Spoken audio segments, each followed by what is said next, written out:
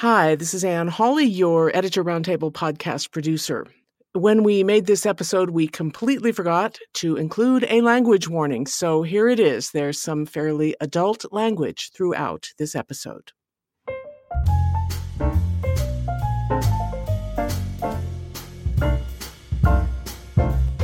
Welcome to the StoryGrid Editor Roundtable podcast. This is a show dedicated to helping you become a better writer, following the StoryGrid method developed by Sean Coyne, an editor with over 25 years' experience. My name is Valerie Francis, and I'll be moderating the roundtable today. Here with me are four of my fellow certified StoryGrid editors, Jari Bolander, Ann Hawley, Kim Kessler, and Leslie Watts. Each week, one of us pitches a film as an excellent example of a significant story principle. Then we team up to test the idea, look at it from all angles, and give authors a deep insight into story structure. Okay, this week, Kim pitched The Fundamentals of Caring as a great example of a global internal genre story. This 2016 heartfelt comedy drama was written and directed by Rob Burnett, based on the novel The Revised Fundamentals of Caregiving by Jonathan Evison. It premiered at Sundance before airing as a Netflix original film. After Kim makes her case, Leslie, Ann, and Jari will evaluate it from other perspectives so that in the end, we get a complete 360-degree view of the story principle of global internal genre stories. Kim will start us off with the genre and a quick one-sentence summary of each of the beginning hook, middle build, and ending payoff. Kim. Just a heads up on the language. There's some adult words used in the film, and we'll have clips of those, and we'll make references to them ourselves that will feature those words. So if language is an issue, we just want to give you a heads up. So the genre here is Worldview-Education. Here's the beginning hook. When Ben, a writer who stopped writing and instead becomes a full-time caregiver for Trevor, a young man wheelchair-bound by Duchenne muscular dystrophy, is confronted by the possibility of taking Trevor on a week-long road trip to see the world's deepest pit, he must convince Trevor's mom that it's possible, or else Trevor will never take this chance to live beyond his secure routine. He convinces her and an apprehensive Trevor, and they hit the road. In the middle build, when Ben's encouragement of Trevor to embrace new things ends in disaster after going to see his estranged father, who abandoned him when he was 3, they must decide whether to complete their journey to the pit or just go back home. Eventually, they decide to continue, but more to please their hitchhiking companions than any sort of meaningful experience for themselves. In the ending payoff, they reach the pit and their pregnant companion goes into labor. Ben has to face his fear of loss and pain of losing his own son and help her deliver. The delivery is a success, and Trevor is proud of him. They say goodbye to their travel companions, and Ben rigs a way for Trevor to finally pee standing up right into the world's deepest pit. They return to their lives, writing for Ben and shamelessly tricking caregivers for Trevor, and the two remain close friends. I loved that last scene, I have to say. It doesn't sound like something that would be a crowd pleaser, but in this film, it really is. Okay, yes. Kim, so let's hear your analysis of The Fundamentals of Caring as a global internal story. As I investigate my 3 film picks this season, I'm seeking to understand the what, the how, and the why of global internal stories. Internal genres are a tricky topic for a lot of us, so studying them at this deep level by getting as specific as possible will help us better understand them and better create them. Even if you have no interest in telling global internal stories, the majority of your global external stories are going to pair with a supporting internal genre. So this deep study will undoubtedly pay its own way for you as well. So let's dive headfirst down the rabbit hole, shall we? First up in our exploration of the fundamentals of caring is to figure out what the heck it is. We have this fabulous tool for that we've dubbed Friedman's Framework. Norman Friedman is the father of the internal genres, and he has some questions that he recommends we go through. The first one is, who is the protagonist? This is the person who undergoes the most change, the one whose welfare is our chief focus and interest, and whom all else in the plot revolves. So I'm arguing for dual protagonists here, kind of like a love story with Ben and Trevor. Although since Ben is a protagonist and our POV character, his genre feels like the global story if they happen to be different. In this case, I believe they're both worldview education. This is an interesting contrast to last week's Shawshank Redemption story, where Red was our point of view character, but Andy is the clear protagonist. So it's Andy's genre that is the global story. So the next thing we do is we take a look at what the protagonist's situation is at the beginning of the story. We want to look at their character, which is their willpower and their motives. Are they selfish? Are they unselfish? Are they sympathetic or not? That kind of thing. We want to look at their thought. This is the level of sophistication, their beliefs, and we want to look at their fortune. That is their social standing, their external circumstances, and, how do we feel about them? Do we hope it will get better? Do we fear it will get worse? So you want to take a look at that and see what in the story is coming through. Not only what is it, but how can you tell? So you're going to do that for each character. And I have all of these notes in the show notes for Ben and Trevor. And then you're going to take a look at the protagonist situation at the end of the story. And you're going to go through and do the same sort of evaluation, their character, their thought, and fortune, and see how is it specifically at the end. And then you're going to compare them and take a look at, okay, what of these has changed? And then the other thing you want to do is take a look at how the audience experiences this change. How do we feel about it? In this case, I think we feel heartwarming, satisfaction, and delight. But other genres, you might feel, like in a punitive plot where the good guy goes bad and gets punished, you're going to feel vindication and it's going to feel very satisfying. So hopefully we're going with satisfying in the end, but it's going to be a different kind of satisfaction based on the genre. Then we want to express this change as a cause and effect statement. So here's mine for the fundamentals of caring. When Ben, a father grieving the loss of his young son, becomes the full-time caregiver for Trevor, a wheelchair-bound young man with a wicked sense of humor, the two help each other find a higher quality of life that's possible amidst difficult circumstances. So you take your cause and effect, and then you take a look at the kind of generic cause and effect statements to find which one is the right fit. And in this case, I think it's very strong with Worldview-Education. One specific aspect of the education plot is the protagonist's decision and actions in the climax and resolution of the film. They're not going to be all that different from their previous decisions and actions, but the underlying motivation is what has changed. In terms of literal and essential action, the protagonist's global literal action remains consistent, but the global essential action is transformed. And this is kind of the opposite of what we would see at a scene level. And keeping the same literal actions but changing your internal motivation, that's what an education story is all about. The majority of other internal genres require a new decision plus action to reach that final life value. But in education, the climactic moment is the transformation of thought. We can specifically compare and contrast this with other worldview genres. Maturation's transformation of thought more often aligns with the all is lost, epiphany, apotheosis section, and then it shifts us into the ending payoff. Maturation has this two-part transformation process. First, you realize your black and white beliefs were false, which feels traumatic and like cognitive dissonance. Then the realization of the deeper gray truth, the kickoff to the ending payoff. The climax of the maturation is the protagonist's new decision plus the action that demonstrates their transformation in thought. The maturation protagonist gets a new essential action and a new literal action. In this way, revelation is similar to maturation and disillusionment is similar to an education story. So before I jump into the how of Worldview-Education, my fellow roundtablers are going to walk us through what they see and how this is working. And Leslie's going to start us off with the conventions. Okay, so this season I'm studying conventions, and while I'm focusing on action plots, internal genres have a lot of really interesting conventions. So as I've mentioned before, conventions are the setup for reader expectations, and you might think of them as the minimum conditions to create the life value shift in the genre. So the ones I'm looking at are specific to Worldview-Education because maturation, disillusionment, and revelation genre stories require slightly different conventions. Okay, so first we have characters. In any story, the type of protagonist is of vital importance, but when the global genre is the internal one, the character should possess very specific qualities. Some of those you've heard Kim talk about.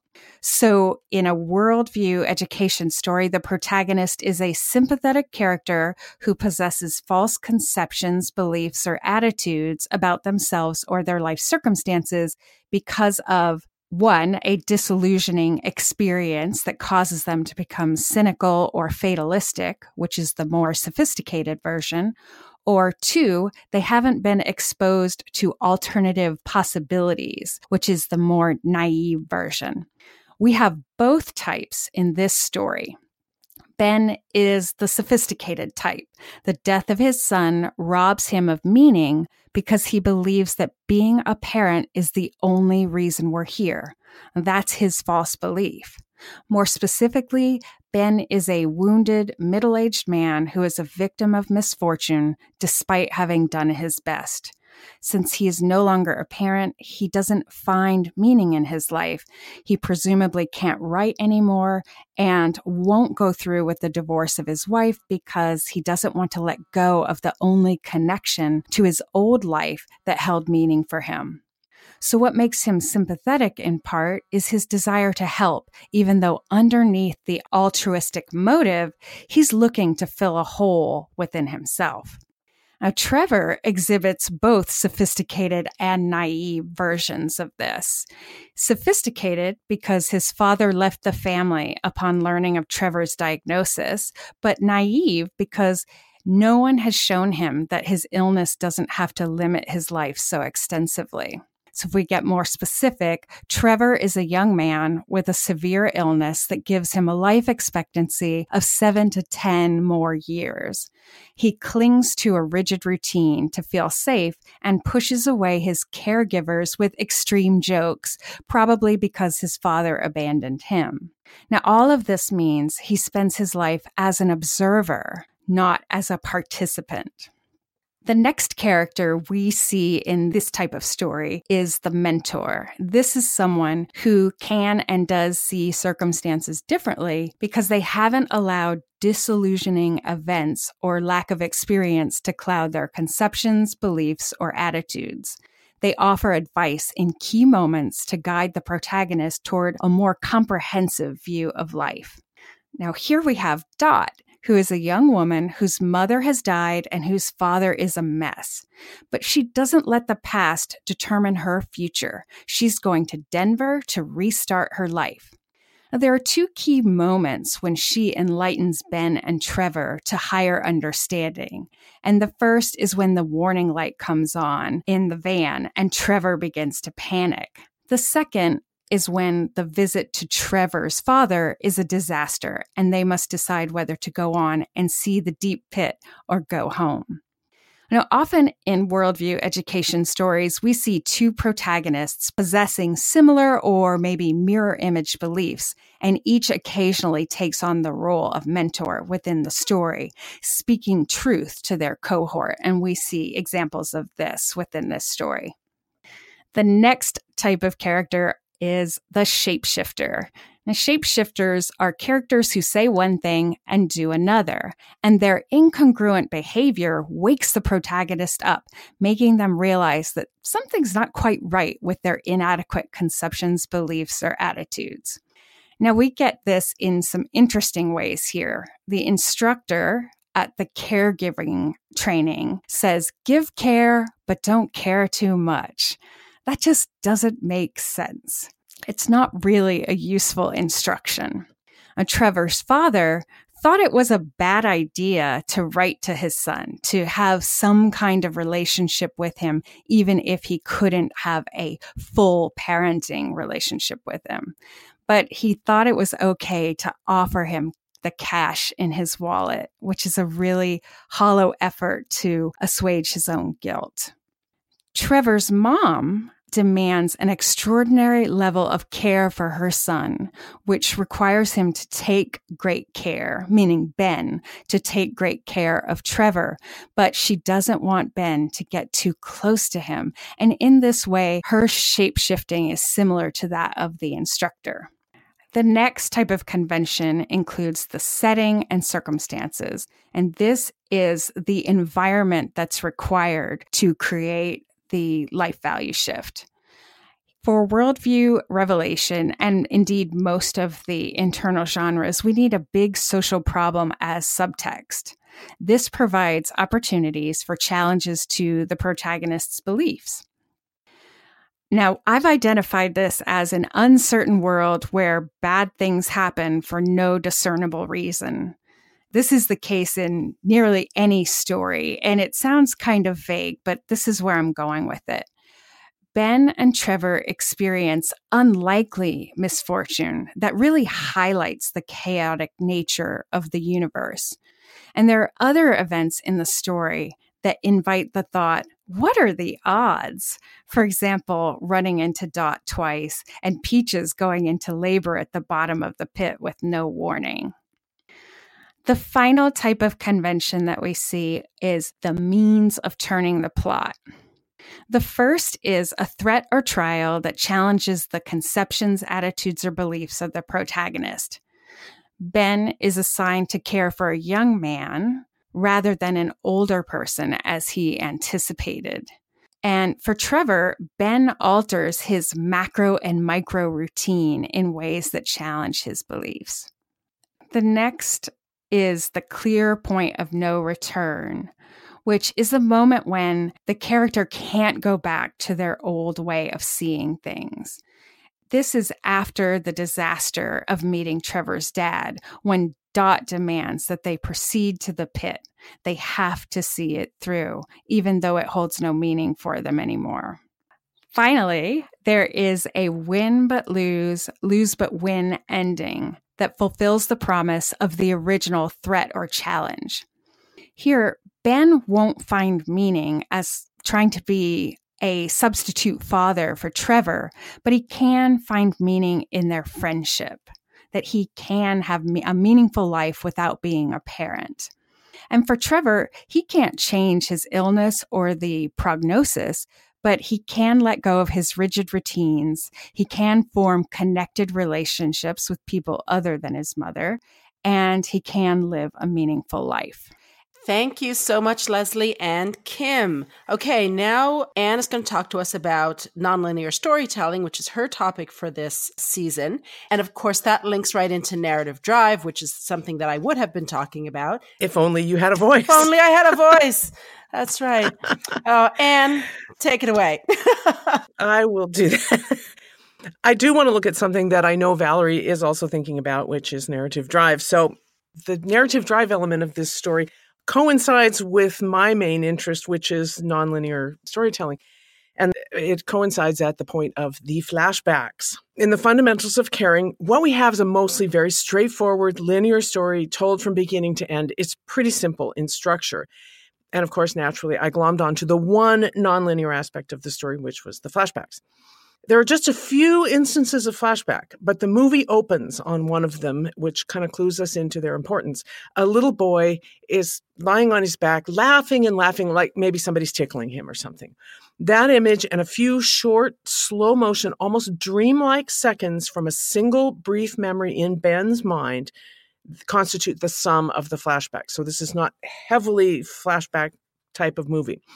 Taken all together, the flashbacks simply tell us that Ben and his son were unloading groceries one day. Ben put the car in neutral, failed to engage the handbrake adequately, and carried his groceries toward the house, leaving his little boy gathering a few spilled apples and oranges behind the car. The car began to roll down the hill and killed his son. It's very subtle. You got to be watching closely to get it. So 4 questions come to mind about these flashbacks, and they aren't a bad starting point for anyone questioning the use of flashbacks in their own story. Here's what I think they should be, or it's a starting point for thinking about it. 1, what story purpose is served by revealing Ben's backstory in flashback form? 2, how would the story differ if instead of flashbacks, we got the whole backstory as a single scene right at the beginning? 3, how would the story differ if instead of flashbacks, we got the same information all at once in dialogue? And 4, how would the story differ if the backstory were removed altogether in any form? So let's go through those. What story purpose is served by revealing Ben's backstory in flashbacks? In a word, here you go, Valerie, it adds the narrative drive of mystery.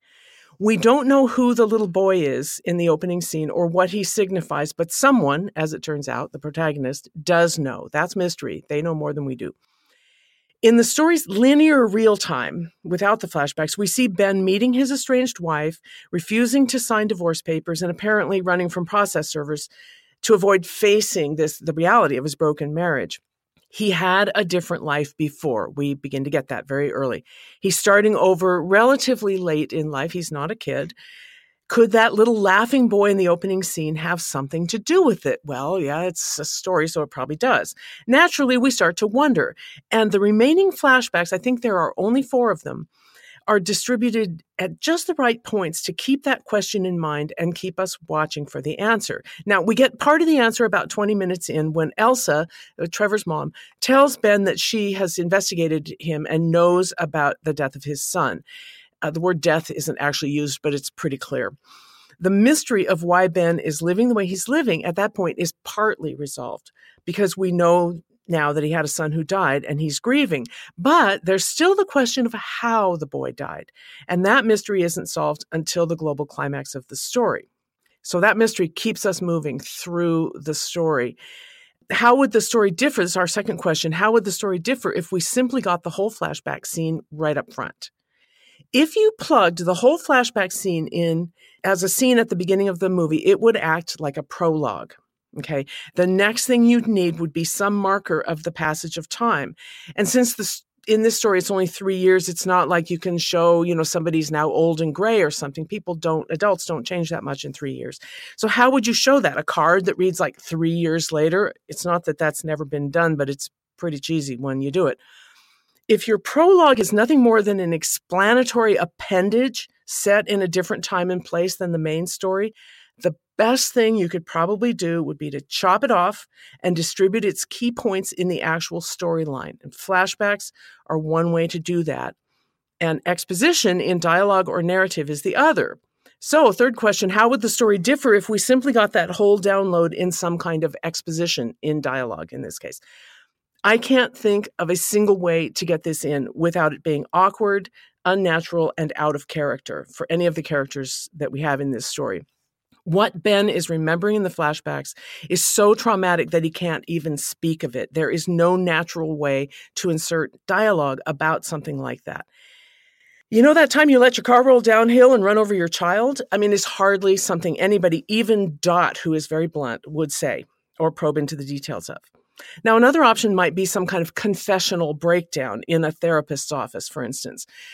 But this movie isn't about Ben's therapy, and it would have involved creating a scene and a therapist, and he's not the type of character who goes into therapy. It's not part of the story, and it's really cliche besides. Finally, the gradual reveal of the whole event adds pathos. Ben is not just a man who's changing to a traditionally underpaid job for some unspoken reason. He's not just a man in denial of his wife's desire for a divorce. He's not just a man whose only child has died. But wait, the final blow is the accident that killed his child was more or less his fault. If we know all that up front, there's very little movement in our view of Ben. As Kim has pointed out, Ben's character doesn't change. Instead, his thought changes, right? As the full picture of his tragedy emerges, we change our view of him and we grow in understanding. So that's a kind of change we experience in ourselves as a result of watching the character. So the final question is kind of a stupid question, is finally, how would the story differ if Ben didn't have this backstory at all? And I pose this kind of silly question because if you take all the external action of the story and even some of the internal story interactions between Ben and Trevor, it would be unchanged without that backstory. If Ben, let's say Ben was just a hangdog, recently divorced guy, no terrible tragedy, just kind of, a sad event, but not a terrible tragedy. You'd get a goofy comedy about a new caregiver and his wise ass but terminally ill charge going on a road trip and picking up hitchhikers. It would all still be there. They could still see the big bovine and the deep pit, and Peaches could still have her baby, and Dot could still go off with her dad. Trevor could even still triumph by finally peeing standing up. But of course, the tragic backstory is the needle that carries the thematic thread right straight through the whole film. This is a story about family, loss, and human interdependence. And the dual themes of parenthood and powerlessness are what tie all these characters together. It's the very thing that makes this the realistic internal genre story that it is, and not just some goofy sort of frat boy style road trip. I conclude, therefore, that the backstory, told just as it was in 5 very short flashbacks, was by far the best choice the filmmaker could have made. It helped propel the story forward by adding mystery to what is otherwise just light suspense. It made us change in our view of Ben, and it tied the story together and made it what it is, a worldview education story. Oh, hear, hear. Well done, Anne. Well done, Thank you. Take a bow. Take your bow. Okay, Jari, let's hear set and setting, driving dialogue. Yeah, so that's what I'm going to be looking at this season. I do like the fact, Anne, that you talked a little bit about the backstory, because even though it is revealed mostly in flashback, it is also revealed very slightly in dialogue. And you mentioned one of the dialogues between Elsa and Ben when Elsa says, "Hey, I know what happened to your son." It's not really said in that way, but it sort of builds the tension along. It does this in a great way because you don't want to, again, reveal it all at the same time, or you won't build mystery and tension. So it does, this movie has some wonderful characters that make the story work because their dialogue is true to the subtext that each of them bring to each scene. The subtext is their backstory. It's the backstory that comes in before and after the scene, as well as their history of how they've actually got to where they are. It drives both their physical and verbal actions in a way that's true to the character. Now, the setting plays a critical role in this movie because it starts in Seattle, and then the characters go on a road trip, and then they find these characters along the way. So you're going to see a lot of scenes in cars and motels and diners. You also see scenes in the home. And then what's interesting is this makes the dialogue need to be short at times, panic-filled, silly, to try to keep up with the crushing boredom of the road. And then it turns on these emotional exchanges where their guard is lowered and their true raw feelings come out. And this all comes across because these characters have authentic backstory revealed in their dialogue. You sort of look at each of the characters' backstory, which is how, as a writer, you need to define who your characters are so that their dialogue and their actions will be true to character. A character is not going to do something in a certain way. If it doesn't make sense, then your reader will be like, well, they would never do that. And that's why both what they say and what they do has to be consistent. The best kind of scene where the two main characters, Ben and Trevor, and then Elsa come together is in one of the first actually major scenes where people are talking. And this is the scene where they're interviewing Ben. And it's actually a wonderful characterization of how you would want to write these characters. But right away after this brief scene, you understand not only where Elsa's coming from, a little bit about Ben, not too much. And you clearly know Trevor and what Trevor's going to do. So, tell me, why'd you choose to be a caregiver? I like helping people. Can you tell me about some of your previous clients? Trevor would be my first client. It's just that I specified that we... Hello, I'm sorry. I'm so sorry. Did I do something wrong? I put on aftershave this morning. That's something I don't normally do. Is he sensitive to smells? Trevor, that's enough. Trevor, this is Ben. Do you have any actual questions for him? Sorry, my child has a unique sense of humour. Do you have kids? No. I know I don't have any experience. I've been out of work for a while and I could really use this job. Yeah, but if we're going to throw down $9 an hour for somebody to wipe my ass, we need somebody who knows how to wipe an ass. Tell me, Ben, given the opportunity, how exactly would you wipe my ass? I'd wipe it in such a way that when I was done, there would be no shit left on your ass. He's the one. And that's it. Now we know the three characters that are going to be interacting in the first part of the beginning hook before they obviously go off on the road. Ben is more and more revealed as the scene goes on. He's a little meek. He starts out quiet and somber. His answers are short. And as we learn, of course, Trevor is going to moan and be a prankster. What else is he going to do? He sits at home all day. I mean, they even say a little bit about how he doesn't like change. And this is all going to drive the story forward. And then as the movie goes on, especially in the beginning hook, you see montages of them becoming more and more bonded. And you see how Ben is handling Trevor, even though Trevor's kind of a handful. And there's one really touching scene where we sort of get what their quest will be. Well, at least one of their quests. First quest is, okay, we're going to get Trevor to pee standing up. And the second quest is we're going to see all these kooky, crazy attractions around the country ending in the big pit. So the scene where Ben asks Trevor, if you woke up and you were totally fine, what's the thing you'd want to do most? If I could do anything at all, I'd really like to take a pee standing up. Yeah, it's pretty awesome. These exchanges go on, and each character's dialogue is what you'd expect each character to say. You continue to get all this with Elsa and Ben in the kitchen, where Elsa kind of reveals a little bit through dialogue about how she knows about Ben's son. But then more importantly, Ben's like, you mean Trevor knows about this? And he's pretty upset and pretty angry. You knew about my kid and you said all that father bullshit to me? Huh? You think because you're in a wheelchair that gives you the right to say and do whatever you want? You ever consider that maybe I'm just a prick with or without the wheelchair? Fuck you. And fuck your wheelchair. And fuck your waffles and your stupid fucking map with all the places that you're never ever gonna fucking see. Fuck those letters that you'll never reply to because you're such a self-absorbed piece of shit. Is that the best you can do? That's it? I thought you were a writer. Fuck this, fuck that. That's really lame. I think you need a second draft. What's important here is that the dialogue is true to character. We are now seeing an escalation of the facts coming through. You see there's something in Ben's past. Okay, maybe that's connected to the flashback, as Anne mentioned. But now they're going to go on this great trip. They're going to live the dream on the road. And then they meet Dot, the cute young woman that Trevor is just enamored with.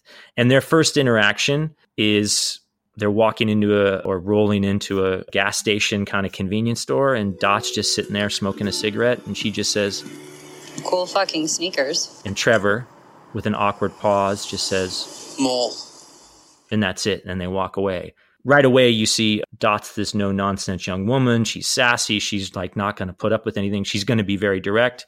And Trevor is just panicked by this young woman. And then you start to see this little budding love story as they go on. But the one thing that Kim mentioned before is the scene where Trevor and the gang go to see Trevor's dad. It's when you start to see Trevor break down, and you also start to realize that Ben's got some work to do as well. That scene is going to push them off on the quest, or at least finish the quest. So the exchange that I like is at the end before they cut to, we're going to finish the quest. Listen, you're not my father, okay? You're not my father. I know. Do you? Let me ask you something. Why'd you become a caregiver? I needed a job. Well, there are a lot of jobs out there that don't involve taking care of a kid. I didn't know you were a kid when I went for the interview. What do you think I'm looking for redemption through you? You think I want you to fix me? Is that it? My son died. You can't fix me. I don't want it. Okay. So you keep your problems over there and I'll keep my problems over here. You wipe my ass and I'll say thank you. End of fucking story. And this is a very powerful scene because it brings everything to a head. And the whole line, my son died, you can't fix me, is probably the first time that he's admitted to himself that things are never going to be the way they used to be. I got to figure out something in my life. And that then goes on to the final ending payoff. You'll see within a lot of scenes in this movie that there'll be a beat of dialogue, there'll be some narrative or some action, there'll be another beat of dialogue, and you'll see how the dialogue in the first beat feeds into the dialogue of the second beat and on to the third beat, and then how as the scene builds, you now have more information, there's going to be a little more tension because the people know what's going on now, and it sort of escalates. I really enjoyed this movie, and I know there's a lot of people that do give care to those that they love, and it was just very heartwarming and touching to see. And it's one of those things where these kind of stories need to be told this way so that people can see how not only loving and caring but how emotional it can be. So thanks Kim for recommending it. I'm so glad you guys liked it too. I mean, I know it's not required for us to analyze, but I think it really helps when we like something. And yeah, I'm glad it was touching for you too, because I think it's great. Well, thanks, guys. I really appreciate everyone taking their crack at it from their own angle, because what I'm really here to do this season is not so much tell everybody how to do it, but I'm trying to figure out how to do it. How do I tell these kinds of stories that are meaningful and that are deeply internal, that matter, but do them in a way that's entertaining so that we're not, just being preachy, right? We want to come alongside people. So the next part I'm going to jump into is the how. So I feel like we've gotten a lot of really great how stuff from Leslie Ann and Jari. And so let's talk about the life values. Which specific elements or actions, dialogue, transmit these life values? I'm looking for something tangible that I can point to and model after. And I want to look at how are those initial life values set up in the beginning hook, and then how do we convey the change across the spine? Before we can do any of that, first we need to define our life value range by getting as specific as possible.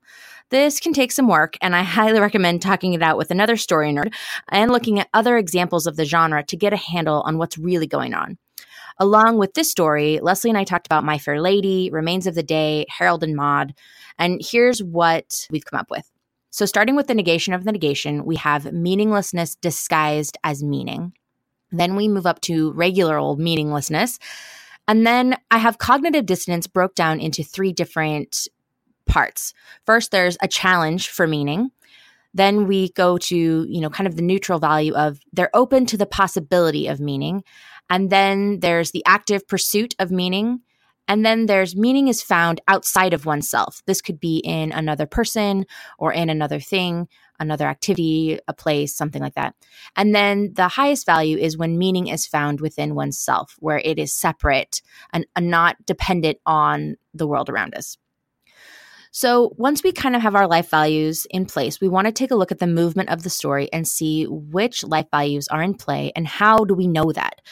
This can be kind of a chicken or the egg kind of analysis. So remember, as I always say, flailing is okay and just keep going. Leslie had some really great questions that she was asking me during our chat that facilitated my thinking. And I'm going to ask her to share those in the show notes because I just thought they were really great.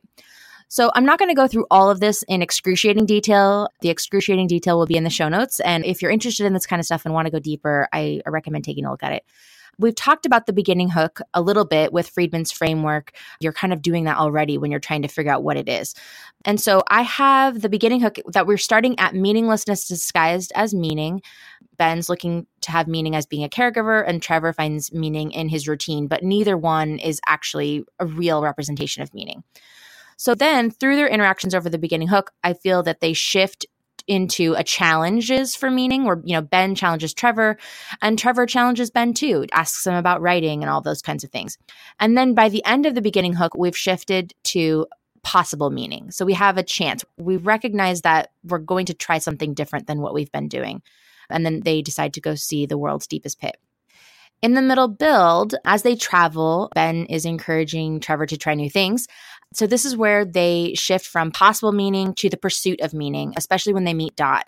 And that's a really big moment for Ben and their whole interactions of him kind of coming out of his shell and trying to talk to her and be himself, and are really great. They pick up Peaches along the way, and Trevor and Dot, they end up going on a date at a diner, and Ben watches him out the window, and Peaches asks Ben, "What's it like being a parent?" Every corny thing you've ever heard about having a kid is completely and utterly true. It's the only reason we're here. And this is an indication that Ben has not found a new definition of meaning for himself. And in this, it kind of feels like he's finding meaning in another by helping Trevor. And it's interesting that in this moment, Ben is sitting inside looking through a window at Trevor and Dot in the diner, which was exactly what Ben was giving Trevor a hard time about, looking at life out the window like he's watching TV. So we can see this is a great way the filmmakers have indicated to us that this is a substitute for real meaning. We're not there yet. And then Dot gets Trevor to eat French toast instead of waffles. And again, he seems to have found meaning within another, meaning being liked by a woman is something Trevor makes all kinds of ridiculous jokes about women. He wants to feel like a man, an eligible bachelor, and there's all kinds of crass comments. But so I think in this case, when Dot is really being sincere, she really likes him and she's not making fun of him, it does make him feel significant, right? A huge part of having meaning is feeling significant in the lives of others if you can't yet feel significant for no other reason than you exist. After they meet Trevor's father and all that just is so awkward and terrible, Trevor falls to meaninglessness. The trip, this pursuit, it's all become meaningless, and everything Ben's tried to do for Trevor is meaningless. And I want us to just take a quick listen of Trevor's little rant about what this means now. Remember when you said to me that you'd wipe my ass until there was no more shit left on it? Well, it is shit. It's all shit. I'm shit. You're shit. It's everywhere. It's the Ben Benjamin traveling shit show. You're the star. So now at this point, their relationship is relegated back to client and caregiver, which leaves Ben at meaninglessness too. So at this point, Peaches asks if they're still going to the pit, and Trevor says no, and Ben says whatever, and then it's Dot, right? Our mentor Dot, who speaks up, and she calls bullshit on the whole thing and says that they're going because her life will not be complete now until she sees the world's deepest pit. So they decide to continue, but they're really doing it for Dot and Peaches because they're excited about it. It doesn't mean anything for Ben and Trevor anymore. Now in the ending payoff, they reach the pit, and it's actually pretty cool. Like Trevor says, hey, I thought this was going to be lame, but it's pretty cool. So now we pop back up to possible meaning. They go down to the bottom of the pit, and Peaches goes into labor, and Ben has to assist in the delivery, which is really scary for him. And it's all kind of like we're at pursuit of meaning again. This moment when Ben helps Peaches deliver her baby, this is the climax for Ben, when he relives his full memory of losing his son, and it goes full circle and it returns to his son laughing again. This seems to indicate that he's no longer stuck. As the teacher of the Aloha at the very beginning in voiceover, she indicated, are you lost, frustrated, or confused, which really felt like Ben's situation. So now we feel like, oh, he's not that anymore. He's free to live and move again, and he's not stuck. He seems to have found meaning within himself. And then we have the final little part where, Dot decides to continue traveling with her dad, so she has to say goodbye to Trevor. And this is really where his meaning is at risk now because he doesn't have Dot around to show him that he matters and that he's significant. And now that Ben's meaning has been defined by something other than being a parent, Trevor's meaning seems to have been defined by being chosen by a woman. So recognizing this, Ben, now at his best, he sees an opportunity to help Trevor find meaning within himself. And he rigs up the orange stretcher from the paramedics to help Trevor pee standing up all by himself into the world's deepest pit. One tool that I'm finding useful for this exercise is something that Valerie and I have been working on for the Fundamental Fridays post, which is on progressive complications. And this is going scene by scene and listing the tools, obstacles, and irrelevancies that are actually setups to see almost like the literal things that are showing up in the scene, the characters, the dialogue, sometimes it's a prop, like a thing that they have or a setting that they get to. And I'm finding that this is a really great way to get specific and get concrete about what's on the page. And this can help you determine if your story is really conveying what you want. You can identify things that are working, maybe things that are missing, or things that are distracting from what you really want the readers to focus on. Another question that I have that I'm trying to kind of get a handle on so that I can write fulfilling internal genre stories is, what's that emotional feeling at the end of the story that the audience resonates with? Is this ending satisfying? What makes it so? And I want to make a note that although all three of the films that I'm picking this season are prescriptive tales, remember, satisfying is not synonymous with a positive ending. And then I'm ultimately asking, would I tell this story any differently? Would I make the ending anything different? So for me, this ending works. It's heartwarming satisfaction and delight, as I mentioned. And here, because we have dual protagonists, we get to experience two different climactic scenes, one for each. I'm sure that's not always the case where you could have the climactic scene be for both of them. But in this case, we get two moments. We have Ben delivering the baby and then Trevor's climactic moment of peeing standing up. And then this is followed by a resolution scene of Ben writing again, and he's writing about Trevor, who's up to his usual antics with the caregivers. I enjoy a solid resolution. I like that we really get to soak up the feels. No need to duplicate that multiple resolutions of like The Lord of the Rings, Return of the King that just goes on forever. But I do like the fact that we really get to experience those two climactic moments and have a resolution scene with Ben back at the keyboard writing again. One example that I wanted to bring up was The Silver Linings Playbook, the film, Originally, that film ended with them in the street embracing, it's kind of a distant image of them hugging, and you see that they're kind of alone in the middle of the street. But when they tested that with audiences to kind of test it, the ending wasn't very satisfying. And so they added an additional scene where it shows the characters snuggled together in a chair in the living room, and the family's around, and everybody's kind of looking and smiling at them. And they're just kind of in their own little world, but it's up close and personal with them. So we can see them and really see their chemistry. And it's so satisfying. I love that scene, and I love that movie. And I think having that scene, I was like, oh, thank God they put this in there. Because I hate it when they kind of like just cut the movie with them embracing in the street or whatever. It feels too far away from me for such an intimate moment.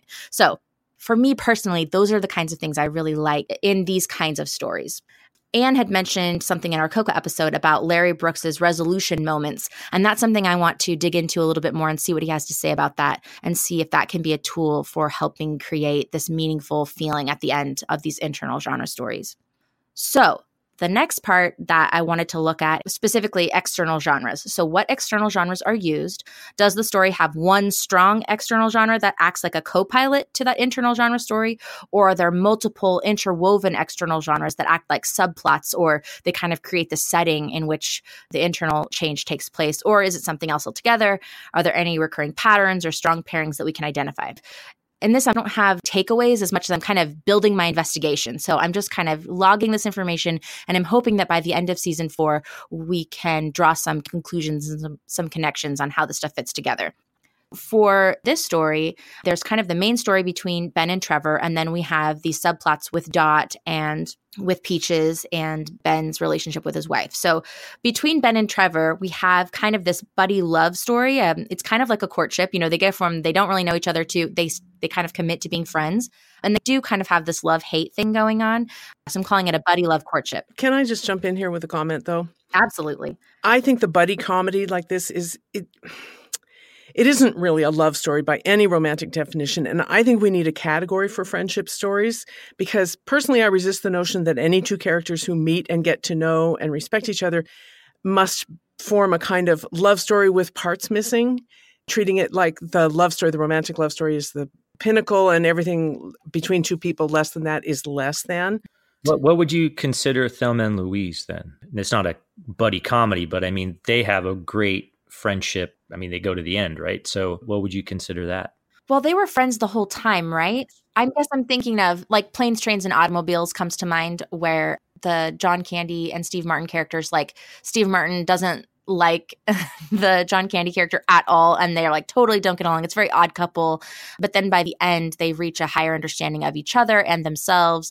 And so they get something out of it, but it is different than I think if they were friends at the very beginning. I don't know. And there's that sparring and positioning and negotiating and stuff similar to a love story. And I don't want to make the case that this is completely different from a love story. I just want to make the case that I think we should not call it a love story manqué, Yeah. And because it's helpful, right? If we tell these stories, they're important. And so then the other part that we kind of have going on in the external is this kind of action-adventure thing. It's the road trip. It's the quest. There is this aspect of life and death. There's stakes that if we forget Trevor's pills, if we forget his breathing apparatus, his CPAP, all these different things could happen if we're far away from hospitals. So we have like this risk, but nothing ever really actually happens in the story related to that. The biggest risk is when Peaches has her baby and like, oh my gosh, they're at the bottom of this pit and they're far away from everything. So we don't really get to life and death, but we talk about it and it's kind of on the table, even though it's just more of an aside. So I'm still calling it an action-adventure story. I think that's fair. We have children's action-adventure stories where life and death, I mean, I like the idea that risk of life and death, maybe out there a ways, is still a valid life value range, even for stories that really don't have life and death stakes, and we can still call them adventure stories. Yeah. That sounds like what we have here. And it makes sense because, if we're going to have internal genres, something has to happen, right? We need the challenge or the trial or the opportunity. So that's why we're going to need an external genre to be able to do that. And so even if it doesn't have to look exactly like it would look if it was global. So I like the permission that's there for that. Then we have the subplots. So I have a love courtship between Trevor and Dot, which, it's really cute the way they are together. And, they do go on a date. She kisses him goodbye, that kind of thing. But then, they go their separate ways and they're going to text and everything. And so it's not exactly a love courtship, but it is. I mean, I guess that's kind of what it is. I'm marking kind of an action adventure for Peaches and baby Elton, which is, Peaches is pregnant. She starts out stranded on the side of the road, and then she ends up giving birth at the bottom of the pit. And then we kind of have a love marriage story between Ben and his wife, Janet. And again, we just get bits of this. These are just subplots. They don't have to have all of the obligatory scenes and conventions. They're there to really help facilitate the overall change, as well as, we bring in these other characters that have their own stuff going on. If we were to write the story from their point of view, it would be a very different story.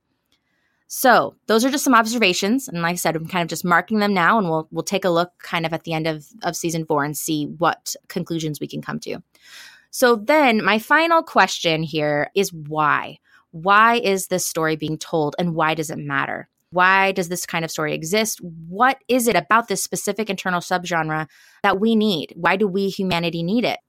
And it's unlikely that I'll be able to answer this one completely today, but I'm hoping to start down the right path here. And I'm really looking at, the meta story, the theme controlling idea that transcends the genre to talk about what it means to be human, which for me is what stories are all about. So let's talk about really quick what the controlling idea or theme is for this story and genre. So in this case, it's Worldview-Education. We're talking about finding meaning. So I have meaning is found when we look for it within ourselves rather than in people and things outside ourselves, and when we help others do the same. So that's kind of the takeaway that I get from this story. And what is it about that controlling idea or theme that is important for humanity? And this is kind of where I landed. Life can really be a shit show, right? Shit happens and we can lose our previously working definitions of meaning. Think of all of the big life-changing events and the inevitable cognitive dissonance that comes with that. Having to move, divorce, death of a parent, death of a child, death of a spouse. Sometimes even small things like when your best friend gets married or has a child before you do. Career change, empty nesters. All of these are moments that force us to reconsider our definitions of meaning and our own role of significance in the world. Meaning seems to be intricately connected with our identity. So we need stories that serve as models for how other people have handled it, and if that worked out or not. Does that resonate with us or not? These are fundamentally prescriptive tales, so it's important that what a story prescribes is authentic, because if it's not, the audience will know it, and then it won't have meaning, which would be sad and terribly ironic. Yeah, it would be a loss to society if we didn't have these stories. I wanted to comment particularly on the similarity between this film and Manchester by the Sea, which we analyzed in the beginning of season 3. Both stories, interestingly, feature a father who has lost his family through an accident or mistake that he made. I listened to a podcast the other day called On Being with Krista Tippett. It's a really good podcast. And she had a guest called Pauline Boss, who studies incomplete loss or incomplete grieving and the whole question of loss and death and so forth. And she says, there is no such thing as closure. She says, I'd like to get rid of that word from the language except in real estate transactions. The podcast episode is called The Myth of Closure. I'll link to it in the show notes. And one of her key points is that the strangely American, or maybe it's Western, cultural insistence on getting over it is wrong. You don't get over something like what Ben in this story has suffered. You don't go through 5 stages and come out the other side back to normal after enduring something like what Lee in Manchester by the Sea has endured. In fact, Pauline Boss, the guest on the podcast, makes a point of saying that the Kubler-Ross change curve, which we talk a lot about in this story grid world, really only ever was meant to apply to people facing their own terminal diagnosis. And that is the only situation in which it is really valid. The rest of us, until then, just have to live with loss. Grief may fade, but it never ends. We are changed by it. So although Fundamentals of Caring is a much lighter and happier story than Manchester by the Sea, it rests on a similar foundation. And I believe the point of both stories at some level is that loss, tragedy, and sorrow visit us all, and we need stories about how to go on living. Yeah, that's perfect way to say it, Anne. And one of the other things that is important when you tell these sort of stories is what Elsa said to Trevor. there are people that have it worse than you do. And you need to remember that. And we need these stories in order to make it so that we know that we're not in our own little private pity party, and we need to live life because love and loss are together. The thing that you do is you learn to live life the way whoever left you wanted you to. And it takes stories like this and stories like Manchester by the Sea to realize that the self-destructive nature of grief and loss, especially in the US and Western culture, will eat you alive if you don't really understand that this is a process that never ends. And these stories make it more real, but more importantly, like shake you out of the private pity party that we all get into when we don't know that others are suffering as much as we are, or even more. And I'm glad we looked at it. So am I. Thanks, Dari. That's really awesome. And that is the importance of storytelling, which is why it is so important for us to take the time to study the craft so that we can best tell these stories that need to be told. Because we live vicariously through story, just as Jari said, and it gives us tools for living. Amen. Amen. Okay, we'll move on now to our listener question. We end every episode with a question from one of you. And this week, we have one from Julie Warren. Let's have a listen to what Julie has asked. Hi, amazing Roundtable editors. My name is Julie Warren, and I have so appreciated the spreadsheets you've put together for the different conventions, because I really wanted to get the worldview maturation. And I can't find the notes where you guys used to list out the global story, beginning hook, middle build, ending payoff, and all the conventions. So I was wondering if there's a way I might be able to get access to those tied to each movie that you profile on the podcast again. Thank you so much. Thanks for the kind words, and thanks for the question. It gives us an opportunity to sum up how we've been structuring this podcast and our related show notes. Back in season 1, we filled out a global foolscap worksheet for each of the 13 movies we analyzed. And each foolscap is a tab on a spreadsheet that we'll link to in the show notes. They're all labeled by genre and film title, so you should be able to find what you're after there. With season 2, we began including the foolscap inside the show notes rather than maintaining a separate spreadsheet. So if you go to storygrid.com and click on resources, you'll find a heading for Editors Roundtable Podcast. And there, every one of our episodes is listed. If you don't see the global genre listed in the blurb, you'll usually find it called out pretty early in the show notes themselves. By the time we got to season 3, we decided to stop providing the full foolscap for every movie. After 25 rounds or so, we felt justified in hoping that our listeners were beginning to get the hang of it.